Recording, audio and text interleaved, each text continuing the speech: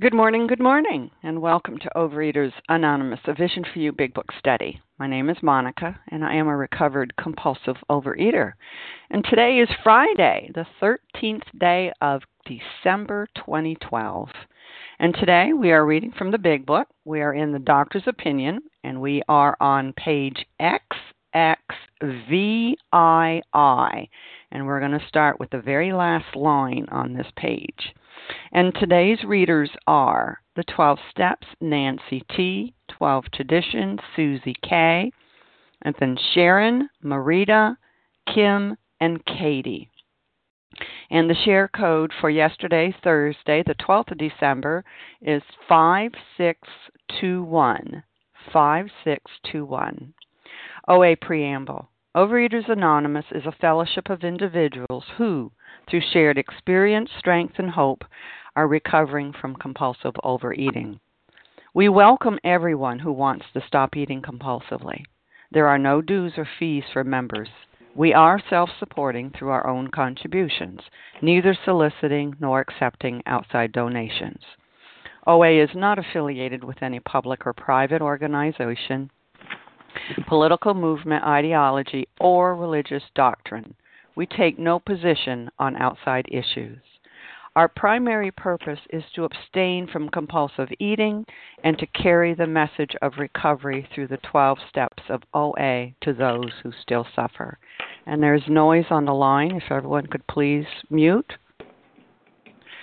Our sole purpose, OA's fifth tradition states, each group has but one primary purpose, to carry its message to the compulsive overeater who still suffers. At a Vision for You Big Book study, our message is that people who suffer from compulsive overeating can recover through abstinence and the practice of the 12 steps and 12 traditions of Overeaters Anonymous. And I will now ask Nancy K. to please read the 12 steps. Good morning, Monica. Good morning, everybody. This is Nancy. I'm a compulsive overeater from Lewiston, Idaho. The 12 steps. Number 1, we admitted we were powerless over our food, that our lives had become unmanageable. 2, came to believe that a power greater than ourselves could restore us to sanity. 3, made a decision to turn our will and our lives over to the care of God as we understood Him. 4, made a searching and fearless moral inventory of ourselves. 5, admitted to God, to ourselves, and to another human being the exact nature of our wrong. 6, we're entirely ready to have God remove all these defects of character. 7, humbly asked Him to remove our shortcomings. 8, made a list of all persons we had harmed and became willing to make amends to them all. 9, made direct amends to such people wherever possible, except when to do so would injure them or others. 10, continued to take personal inventory and when we were wrong, promptly admitted it. 11, sought through prayer and meditation to improve our conscious contact with God as we understood Him, praying only for knowledge of His will for us and the power to carry that out. 12, having had a spiritual awakening as a result of these steps, we tried to carry this message to compulsive overeaters and to practice these principles in all our affairs. Thank you. With that, I'll pass. Thank you, Nancy T. I will now ask Susie K. to read the 12 traditions. Good morning. This is Susie K. from Portland, Maine. I'm a recovered compulsive overeater, and these are the 12 traditions. 1, our common welfare should come first. Personal recovery depends upon OA unity. 2, for our group purpose, there is but one ultimate authority, a loving God as He may express Himself in our group conscience. Our leaders are but trusted servants. They do not govern. 3, the only requirement for OA membership is the desire to stop eating compulsively. 4, each group should be autonomous except in matters affecting other groups or OA as a whole. 5, each group has but one primary purpose, to carry its message to the compulsive overeater who still suffers.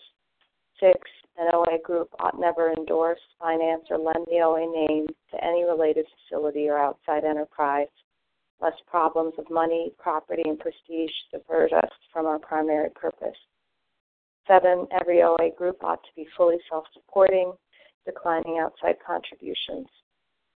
8, Overeaters Anonymous should remain forever non-professional, but our service centers may employ special workers. 9, OA as such ought never be organized, but we may create service boards or committees directly responsible to those they serve. 10, Overeaters Anonymous has no opinion on outside issues, hence the OA name ought never be drawn into public controversy. 11, our public relations policy is based on attraction rather than promotion. We need always maintain personal anonymity at the level of press, radio, films, television, and other public media of communication. 12, and the anonymity is the spiritual foundation of all these traditions, ever reminding us to place principles before personalities. Thank you, Nancy T. How our meeting works. Our meeting focuses on the directions for recovery described in the Big Book of Alcoholics Anonymous. We read a paragraph or two from the literature, then stop and share on what was read. Anyone can share, but we ask that you keep your sharing to the topic and literature we are discussing, and that you keep your share to approximately 3 minutes. Singleness of purpose reminds us to identify as compulsive overeaters only. Our abstinent requirement for moderators is 1 year, and for readers is 6 months. There is no abstinent requirement for sharing on topic. This meeting does request that your sharing be directly linked to what was read. We are sharing what the directions in the Big Book mean to us. To share, press star 1 to unmute, and once you are done sharing, let us know by saying pass, then press star 1 to mute your phone. In order to have a quiet meeting, everyone's phone except the speaker's should be muted. And today we are resuming our study of the Big Book. We are in the chapter The Doctor's Opinion, and we are on page XXVII, and we're starting with the very last sentence on the bottom of the page. Of course, an alcoholic ought. And I will ask Sharon to begin reading, and I'm sorry I called you Nancy T. and Susie K. Thank you for reading the 12 Traditions. And Sharon, would you please start reading? Yes, thank you. Good morning to you, and thank you for your service. Good morning to all on the line. This is Sharon, and I am a compulsive overeater, and I am recovered. Of course, an alcoholic ought to be freed from the physical craving for alcohol, and this often requires a definite hospital procedure before psychological measures can be of maximum benefit. I'm just going to stop there because that's actually something that I think we need to really delve into. Because as compulsive overeaters, oftentimes there's been this question of whether you can work the steps and get recovered, or whether you need to then work the steps. And in our meeting, we often talk about step 0 being putting the food down. The first step is to just put the food down. Stop eating those binge foods. Stop eating outside of your meals. What we do, what I've been doing, is I write out what I'm going to eat. First of all, I have a food plan, and I have a very definite food plan, and that was the very first thing that was given to me when I got my recovery 12 years ago.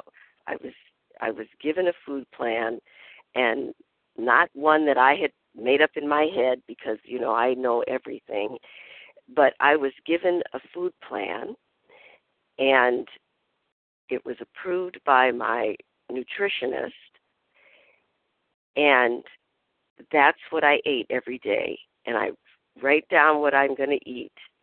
Before I eat it, I don't eat anything that I haven't, and for me, I work with a sponsor.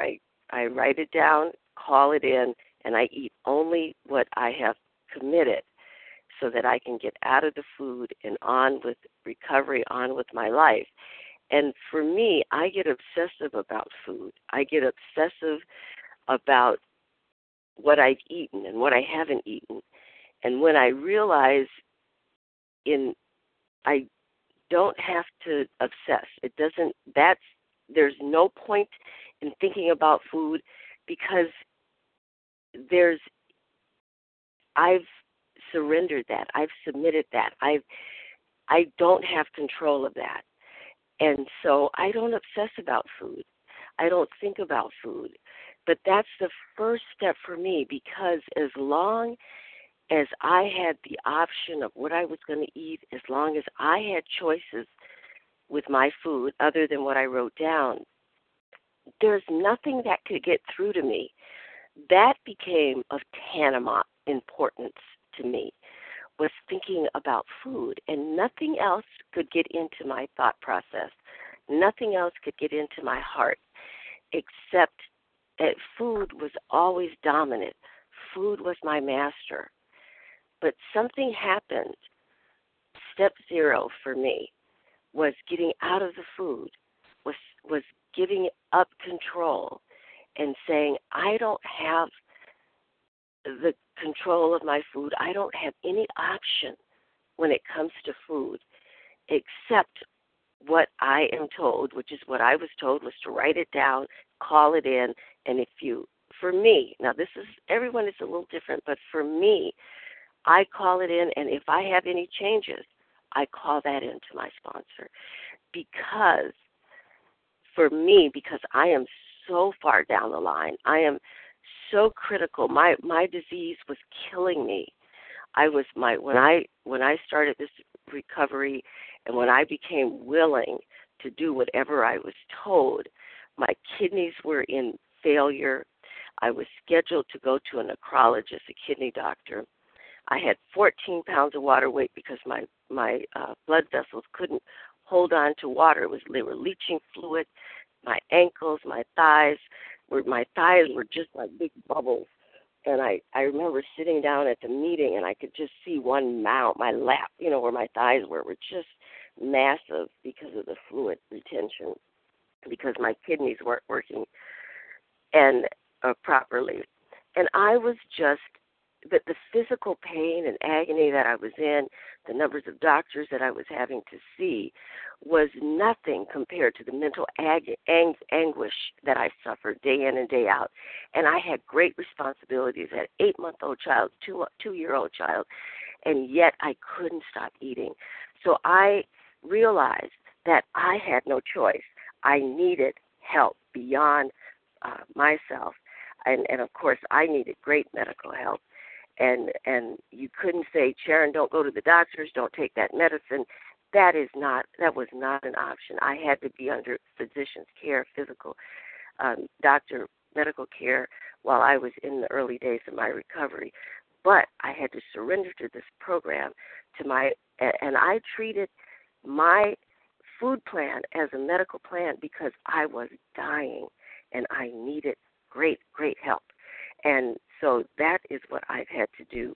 Before I could even take step 1, I had to put the food down. And with that, I pass. Thank you, Sharon. And would anyone like to comment on this paragraph? Laura? Melanie? Katie G. from Boston.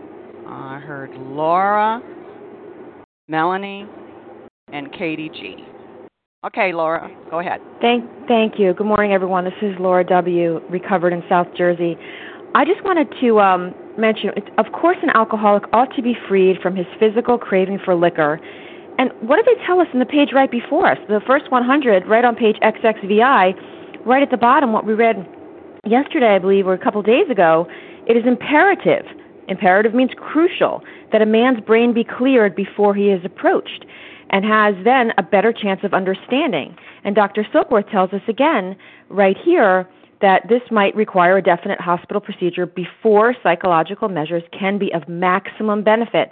So what is maximum benefit? I mean, Dr. Silkworth wants the alcoholic to have every chance to recover. I mean, he wants this to work. And he's telling us that the alcohol, the substance, must be put down before we can work the steps. It doesn't mean we can't start the process. It doesn't mean we have to just sit back there and say, okay, I'll put it down tomorrow, or I'll put it down next week.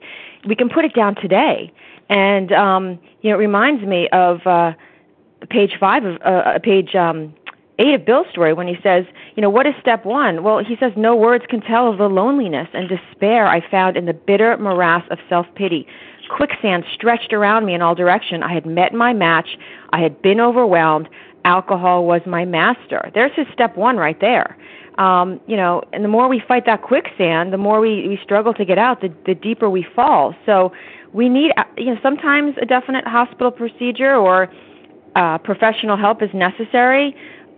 Other times, this is about establishing a relationship with a higher power. I can't establish a relationship. I can't find God when I'm in the food. I mean, I can speak from experience. It's just not possible because the only thing I'm serving is food and my disease. So that's what this stood out to me today, and I'm so grateful to be here. I pass. Thank you. Thank you, Laura. Melanie, go ahead. Hi, thanks, Monica. This is Melanie, recovered compulsive overeater in Oregon. And when I read this, it reminds me again, and they've written it again, that it is a twofold illness. We need to get it out of the body and the mind. It's a physical part of it, even literally reaching it out of the brain. And it also reminds me that all the effort and the heart and the love that Dr. Silkworth put into his research, his treatment of alcoholics, his success rate was 2%, and it's changed when the psychological aspect was entered into, the spiritual aspect was entered into with Bill. And so he's saying this again. And when I look at what he could possibly be saying in a picture in my mind, I am very clear about what an intoxicated alcoholic looks like and behaves like. And I'm very, very clear about how they're very well convinced that they can operate anything. In my case, it was a car. They could operate a car down a highway at 3.0 level intoxication. And they were convinced. And first it was no alcohol. How many beers? How much alcohol have you had tonight? Well, I haven't had any, sir. Haven't had any, sir. Well, maybe 2 beers. 2 beers, and then they blow, right? They blow this 3.0 kind of thing. And that is something I could never, ever, ever say about me. And I'll tell you time and time again now that I've been through these steps, it took a process of detoxification in my body. I had no idea the cleaning out process. Once all these binge foods were taken away and out of my body and I got down to clean, pure food as close to the ground and the hoof as I could get, what my body went through and my mind, even from that level. And that was just getting into the steps. And I speak to people today, and they're so clear about what they need. They're so clear about who they don't want. They're so clear about what the steps are and what they aren't for them, and they will fight it, and they'll get off the phone with me, and they'll go back into the food because they don't agree with the suggestion that I might have about doing it differently while they're explaining to me in the food how much better it is and why they know what they need from themselves. This is a clear model of that. The physical aspect includes the brain, includes the saturation of the brain. And they have said it again in a couple of pages, how critically clear important it is. And that in this particular case, Dr. Silkworth is saying that we've get so bad in the physical aspect of it that we need to go to a hospital to get that kind of support, because it could be that dangerous as well to get detoxified from this kind of disease piece that we have ingested. And with that, I pass. Thanks, Monica. Thanks, Melanie. Katie, go ahead, Katie. Good morning, Monica. This is Bella. Can I share? Bella, Katie is ahead of you, please, and then you may. Okay. Okay, good. Thank you. Katie G, are you there? Yeah, Monica, sorry. Can you hear me? I can. Sorry about that. Good morning. I was talking. Katie G from Boston, Mass, and grateful to be here recovered. And a couple of things I just wanted to point out for me. I definitely required a hospitalization. I got to a point where I was not able to work. I couldn't show up to work without binging my brains out. And I actually begged to be sent to a hospital because I couldn't take care of myself anymore. I had no idea what to do. And, it reminds me, somebody said to me once, food is my drug of no choice, right? Like when I put that food or the food behaviors, because it's not just for me and me personally, as somebody else talked about, there are are certain behaviors that I need to keep out of my life. In my adult life, I've been 228 and I've been 110 pounds. So there are, anorexic, obsessive tendencies that can come up for me, and I had to clean my life out of all of that. And I was hospitalized, and I had to get food to be neutral. I didn't know how to not have food. I spent my whole life thinking food was going to solve it, right? And it wasn't even food itself. It was that sense of food, that sense of, okay, this horrible thing is happening in my life now. My solution is going to be later at 4 o'clock. I'm going to go to the grocery store, and I'm going to buy this food, and then I'm going to be okay. And that made me feel like I was okay. So it was when I went to the hospital and I had the detox, and I had to detox from many different substances, both food and non-food food items, and ways that I was making food sexy and exciting and the best thing that could ever happen to me because it was going to somehow solve my life. And I also, I felt like somebody had taken off my skin and I was playing bumper cars because I didn't know how to live without food, and this idea that being thin or being a certain weight or having a certain food or not having a certain food was going to fix me, was going to heal me, right? And what are we taught? No human power. So I am definitely an advocate of hospitalization and whatever it takes to get clean, clear, and neutral with the food, because we got to eat, and there are ways to do it in a way that's not doesn't induce drug addiction and that sense of ease and comfort and excitement, an idea that the only exciting thing that's happening to me is food, and that food is going to fix it. And thank you, God, to know today I have an allergy of the body and an obsession of the mind, and most significantly, I have a powerful solution. And with that, I pass. Thank you, Katie. Bella, go ahead. Good morning. My name is Bella, and I am a thankful recovered compulsive overeater. Thank you, Monica, for leading this meeting, and thank you very much, everybody that is on the line.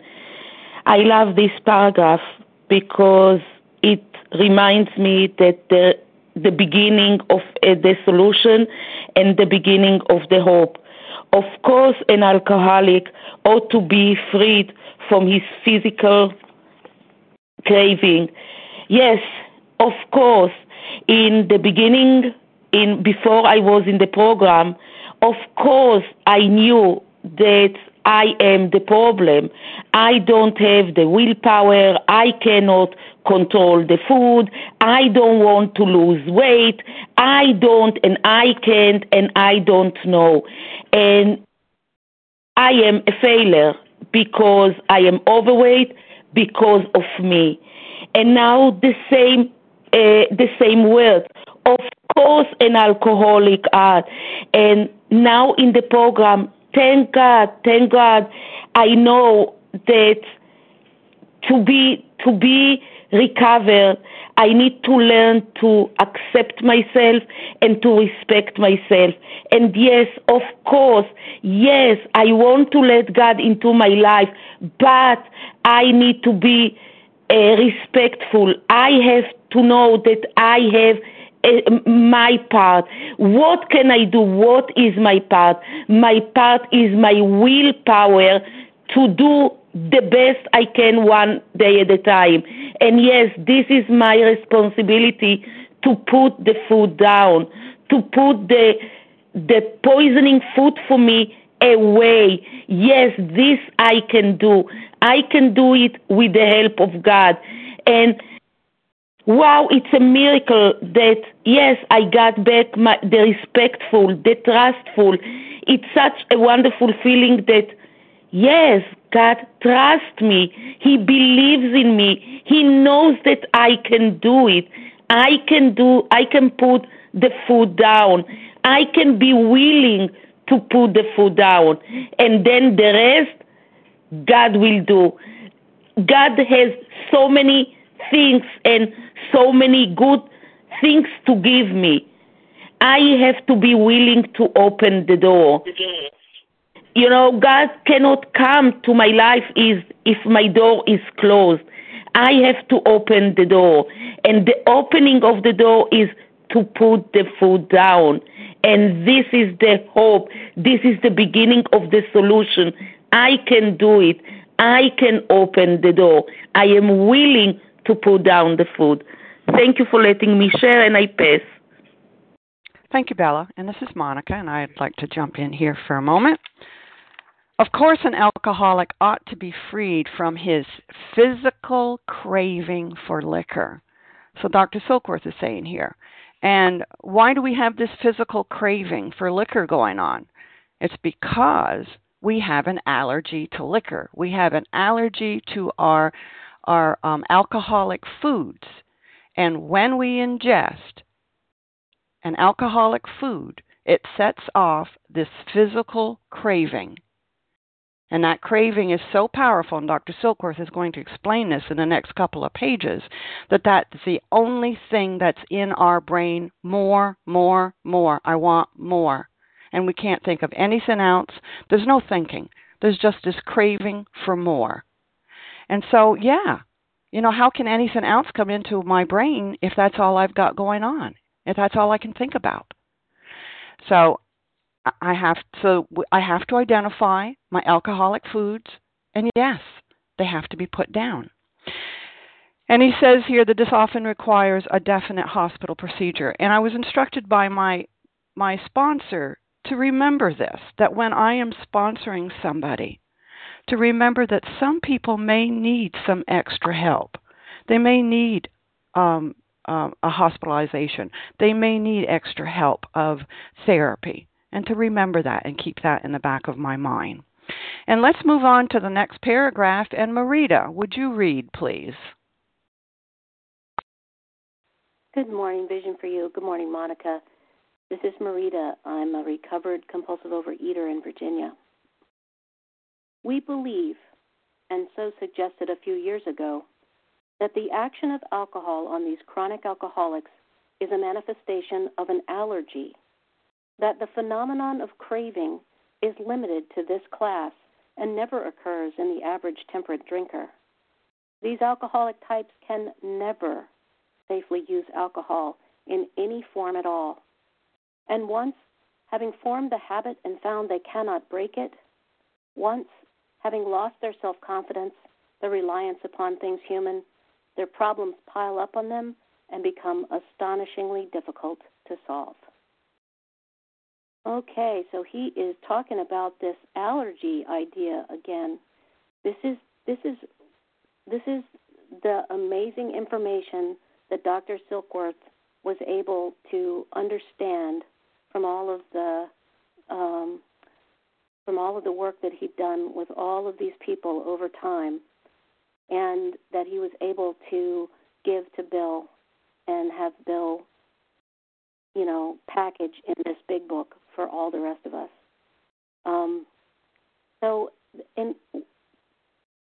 This used to confuse me a lot, the idea of an allergy, the idea of the phenomenon of craving, because I always thought of the idea of craving as the obsession in my mind, that I was always thinking about the food, even when it was down, especially when it was down. I was always fighting against this urge to pick it back up. The thoughts would come into my mind. I would get a flash of a brownie in my mind, or I would have this idea of myself licking the icing off of a cupcake. I mean, they would just show up in my brain. I would have the smell of my mom's cookies from when I was a child. So that kind of craving is not the kind of craving that he's talking about here. This phenomenon of craving based on the allergy of our body has to do with what happens to me when I take the food in. It's like a chemical reaction when my body, when I finally give in to the obsession of the mind and take in that first bite, that one bite that I'm deciding that's all I'm ever going to eat, that's all I really need, 30 calories, I'll take this one bite, that's when the bomb goes off. Once the food is in there, I've got this chemical reaction, is all I can think of it as, that creates the phenomenon of craving that he's talking about here, that makes my body insist in a very compulsive and overriding way that I have more of the same. And I can't fight it at that point. I can't put it down. I can't stop it. I'm crazed for more. And because it's happening to me in a physiological way, I'm lost. I am so stuck. I am so powerless.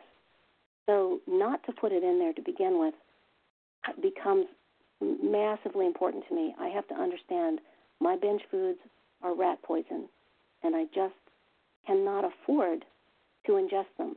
It would be like drink and Drano for me. I just can't go there. And thanks very much for letting me share. I pass. Thank you, Marita. Would anyone else like to comment on this paragraph? Larry? Lady. All right. I heard Larry, and that was about it. Okay. Sharon. Leah. Sharon. Leah. Okay, let's start with that. Larry, Sharon, and Leah. Go ahead, Larry. Thanks so much, Larry, compulsive overeater from Chicago. So let me keep it real brief. A lot of people want to jump on the line, which I think is great. It's a lot of good teaching here. Tying this back to the previous paragraph as well. The allergic types can never safely use alcohol in any form at all. That's indeed the case for me. I am a compulsive overeater. I know this about myself. I tried many times to go out and do some more research, perhaps convinced that maybe I'm just not quite this way. And my research, proved to be very valuable to me because I began to understand that, no, I indeed have this allergy and I'm powerless. What I do want to tie it back to the previous paragraph is about this notion of putting down the substance. I would agree. Okay, no question. Before these steps, this spiritual journey, this moral psychology can be of maximum benefit. It could be, some benefit. It certainly was to me. But before it could be of maximum benefit, I had to put the food down.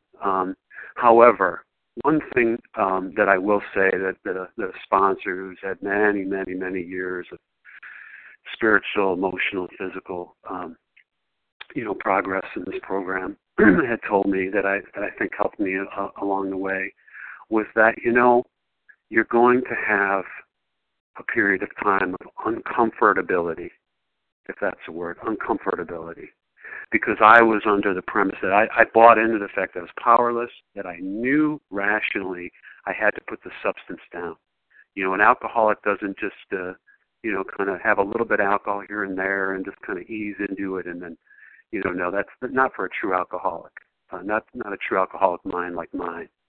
But with that, there may be someone on the line that just says, wait a minute, as I did, you're telling me I'm powerless. I got to take action, but I just can't. And what I was saying was, look, I went through a period of time of withdrawal. An alcoholic would go through the same thing, physical withdrawal. A heroin addict, same thing. I went through a period of time of tremendous uncomfortability. Some people maybe didn't have that uncomfortability as long as I did, but I know that Bill had that, Dr. Bob had that.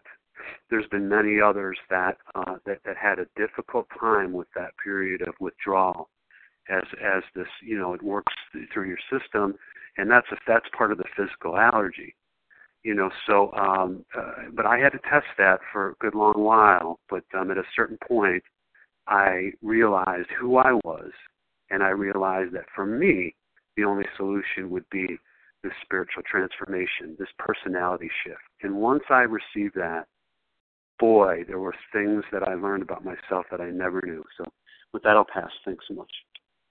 Thank you, Larry. Sharon, your turn.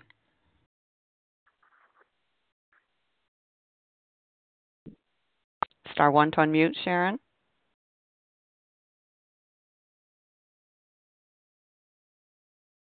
Okay, let's move on to Leah. Leah, go ahead. Thank you so much, Monica, for your service. Good morning, everybody. My name is Leah, and I'm a recovered compulsive overeater. such important information. I'm so grateful that someone taught it to me. We believe that the action of alcohol on these chronic alcoholics is a manifestation of an allergy. That means I have an abnormal reaction to certain substances, and that the phenomenon of craving is limited to this class and never occurs in the average drinker. I mean, obviously we're reading the second letter by Dr. William Silkworth, who discovered after his work with thousands and thousands of alcoholics that when the alcoholic took even a little bit of alcohol into his system, the switch on inside of his body went on, and the only thing the alcoholic wanted to do was drink more alcohol. And of course he would continue to drink, and of course he would get drunk. And he had no choice at that point but to continue to drink. And it was taught to me to review my eating history. And in reviewing my eating history, I could identify certain substances that had that same effect on me ever since I was a little kid. And it wasn't just about taste sensation. When I ate certain foods, my body was triggered. It went on high alert, and I would eat more and more and more of that food. I was biologically mandated that way. My body created a demand for more of that substance. That is my reality. It goes on to say these allergic types can never safely use alcohol in any form at all. And I had to do years, decades of research and development and test that out to finally discover this is how I am wired. This is a reality for me. Just like I have blue eyes, and I will have blue eyes on my birthday, and I will have blue eyes on holidays, and I will have blue eyes on vacations, and I will have blue eyes when I get a job promotion or other such occasions. I am allergic to these substances on my birthday, on holidays, on vacations. My disease is always that part of me is always within me. I am biologically mandated that way. So I had to come to understand and really, really wrap my brain around the fact and my heart around the fact that I can never safely use those substances in any form at all. So part of what we have to do in step one is understand what those substances are so that we can abstain from them. It may be specific foods, maybe combinations of ingredients or eating behaviors that once we start, we cannot stop. And I had to identify what those were, and I had to abstain from that. Now, obviously, that's not the greater aspect of my disease, but that is imperative. That is a place where I needed to begin. Such important information, that I'm grateful that we teach today. And with that, I pass. Thank you. Thank you, Leah. And Sharon, are you there at this? Sarah, compulsive overeater. Can I share? Monica, can you hear me now? Yes, I can hear you, Sharon. Just a second. Just a second, Sharon. And who was it just spoke up? I did not catch your name. Sarah. Sarah? Yeah. Okay. Sharon and then Sarah. Go ahead, Sharon. Oh, thank you, Monica. I don't know what happened, but anyway, I had to get off the phone and call back in. But thank you. This is Sharon H. in Colorado, recovered compulsive overeater, and I have this paragraph highlighted, underlined, starred all around it because this is part of the paragraph that just hit home to me a year ago last July when I began listening to this meeting, because this is what I had missed completely. And these chronic alcoholics is a manifestation of an allergy, and that phenomenon of craving is limited to this class and never occurs in the average temperate drinker. These allergic types can never safely use alcohol in any form at all, and once having formed the habit and found they cannot break it, once having lost their self-confidence, their reliance upon things human, their problems pile up on them and become astonishingly difficult to solve. And that's exactly where I was a year ago last July when I began listening to this.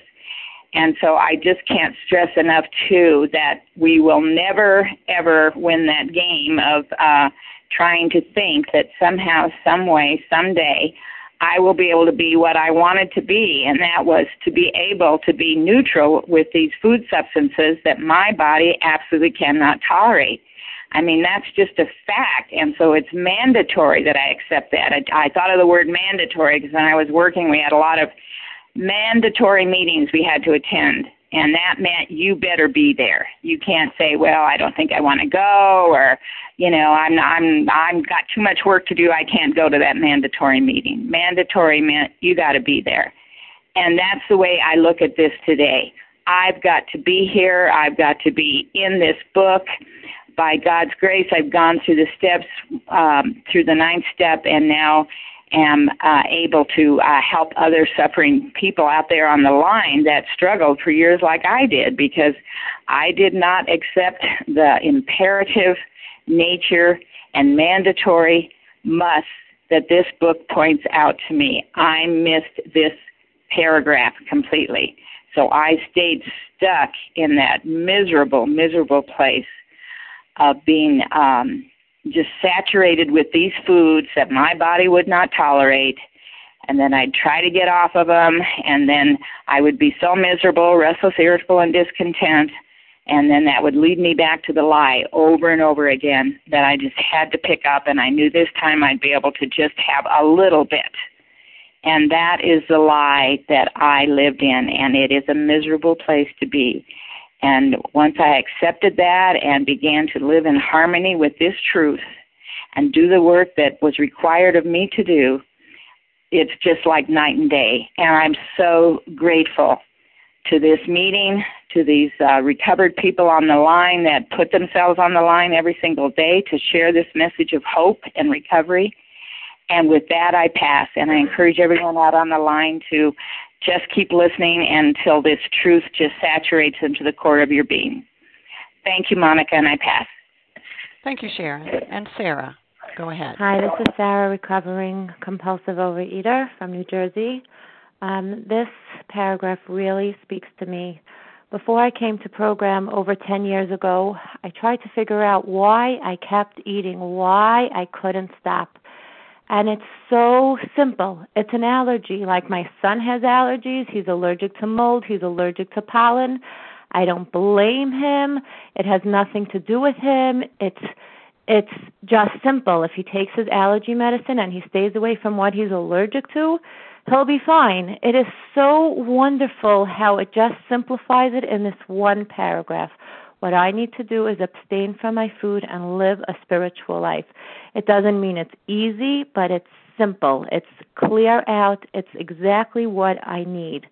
And it's so wonderful. It gave me such self-esteem to realize it's not my fault. I didn't do anything to cause it. This is how I was created, like was shared.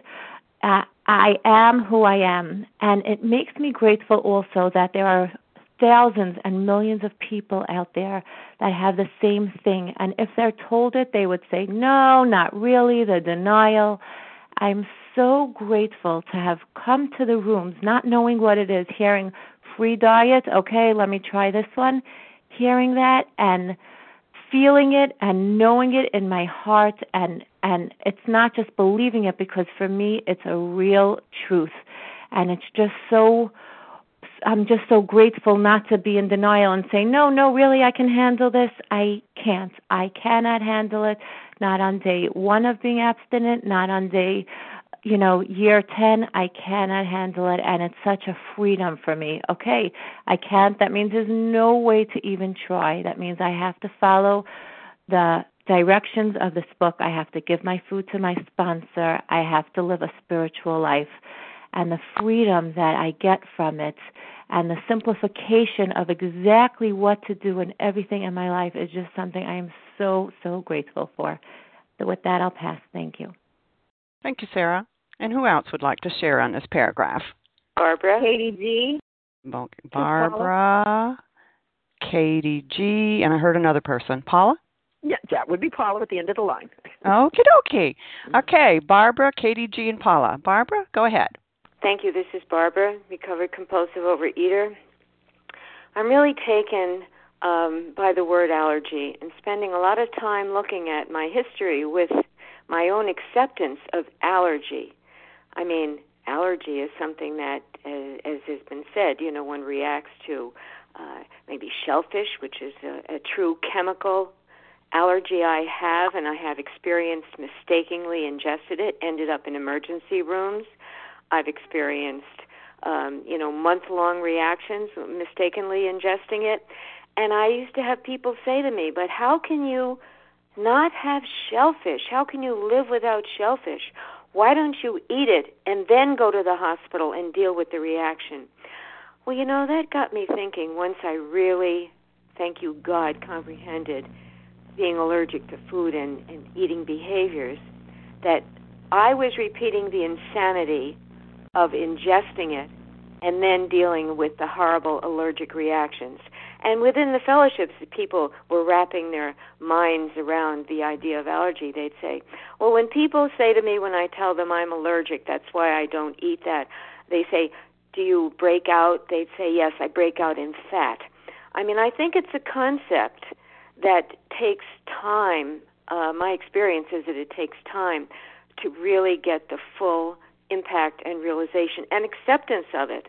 And once it's accepted, it's just so clear that allergy of the body. It truly is. Now, my own experience in my evolution of this accepting of the allergy makes me see that I'm also allergic and addicted to the act of overeating anything. In addition to that, early going through emotional attachments, physical responses to food, certain foods, all that.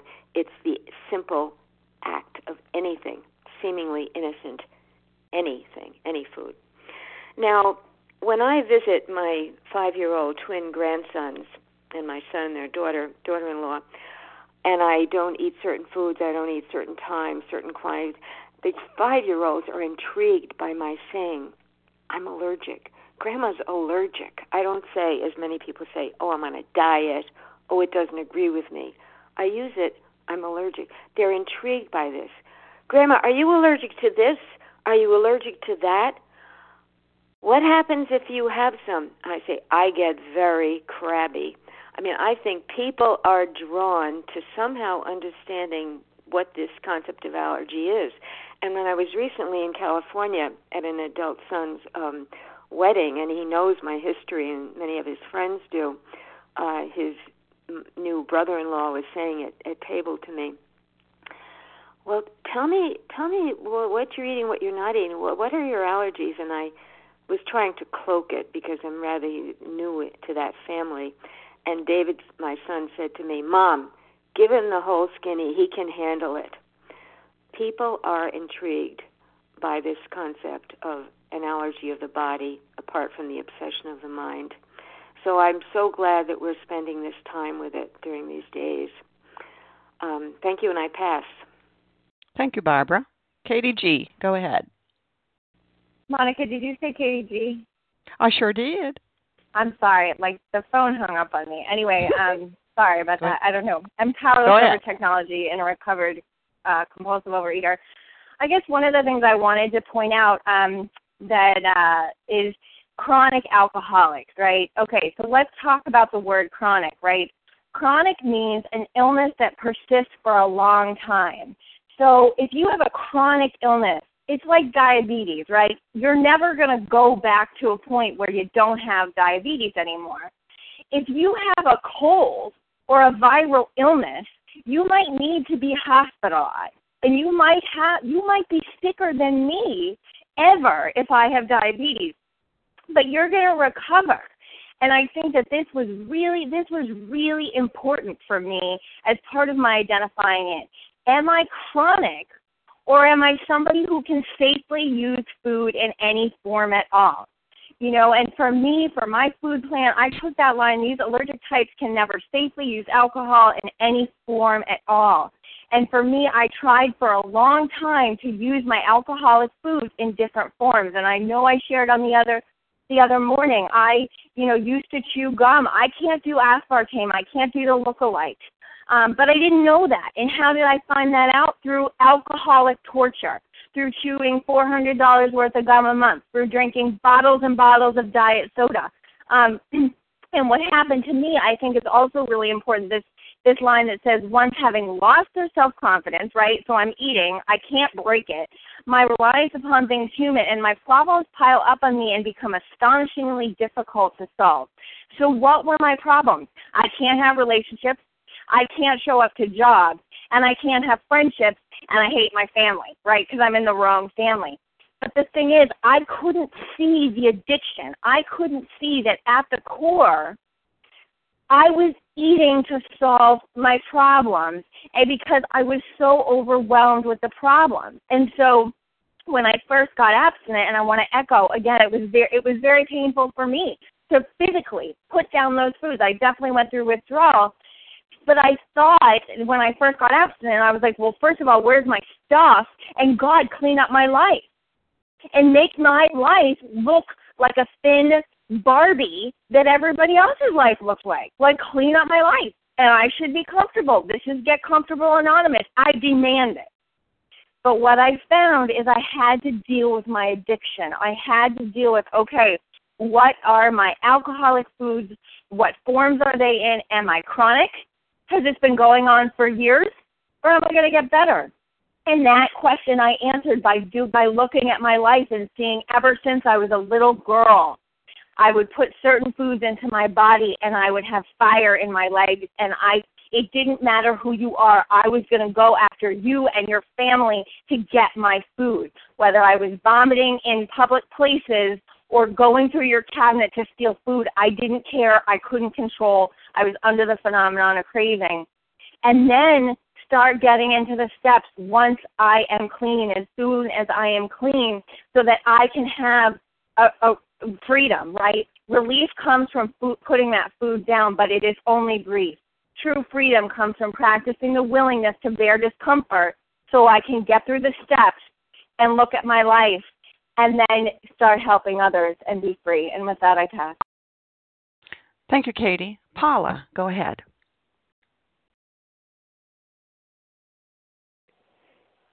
Star one to unmute, Paula. Oh, there you go. And I have star one. Thank you. I always like guidance. You know, I want to just sit on these first two words. Of course. Of course. But the alcoholic, William James, says, it binds you, alcohol, and it blinds you. Food did the same thing. And yet this is the word it used. Of course an alcoholic ought to be freed.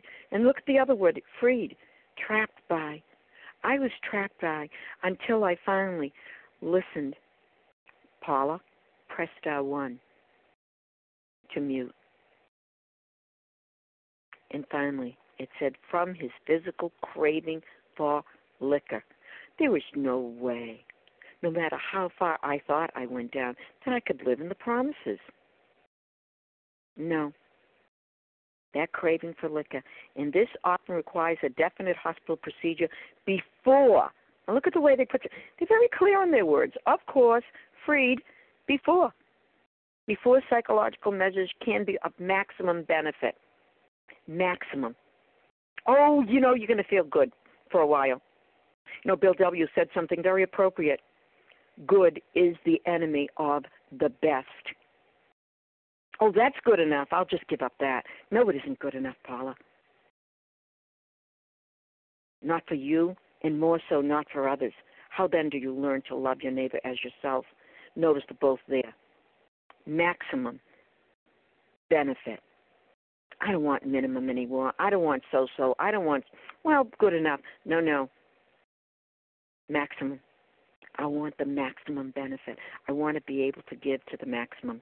And if this is what I need to do, and I need to understand what food is and what it does and what it gives, nutrition. Imagine. That's what Mr. Webster said. A source of nutrition? What was the matter with that man? That was not the description for me.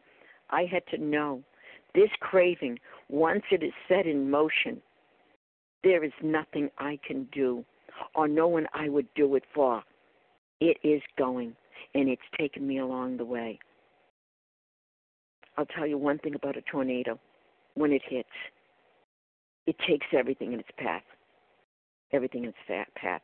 Your values, your principles, Your honesty? Oh, I can have this, and the results are still the same. Oh, this craving takes you, honey. You don't take it. Thank you for allowing me to share. With that, I do pass. Thank you, Paula. And this is Monica, and I'd like to end up here. Here we are. We believe and so suggest a few years ago that the action of alcohol on these chronic alcoholics is a manifestation of an allergy, manifestation and existence, reality. This is our reality. And that's what Dr. Silkworth here is trying to get across to us. This is our reality. We have an abnormal reaction to certain alcoholic foods that we have. And we will always have it till the day we die. If we ingest an allergic food, it will set off this physical craving for more. And he says that this never occurs in the average temperate drinker. The average normal eater does not have this phenomenon. Never. They can't relate to it. And once having formed a habit and found they cannot break it, once having lost their self-confidence, and that's what happens to us. For years and years and years, we keep going out in research and development in trying to, maybe this time I'll be able to have the allergic food and it won't bring me down that road. I won't go on the roller coaster this time. So Dr. Silkworth here this is in the first in a number of paragraphs where he's going to be trying to get across to us the importance that we realize we have an abnormal reaction that sets off a craving that we have no control over once we pick up. And it's so important that we grasp this, understand this. And it's not my fault I was made this way. And that's, but we have a solution. And there's a hope here. We have a solution to this. We know there's a way out. And with that, we've reached the end of our time here today. And I'd like to thank everyone who has shared. And we will now close with the reading from the Big Book on page 164, followed by the Serenity Prayer. And Kim, could you read A Vision for You, please? Thank you, Monica. Our book is meant to be suggestive only. We realize we know only a little. God will constantly disclose more to you and to us. Ask Him in your morning meditation what you can do each day for the man who is still sick. The answers will come if your own house is in order. But obviously you cannot transmit something you haven't got. See to it that your relationship with Him is right, and great events will come to pass for you and countless others. This is the great fact for us. Abandon yourself to God as you understand God. Admit your faults to Him and to your fellows. Clear away the wreckage of your past and give freely of what you find and join us. We shall be with you in the fellowship of the Spirit, and you will surely meet some of us as you trudge the road of happy destiny. May God bless you and keep you. Until then.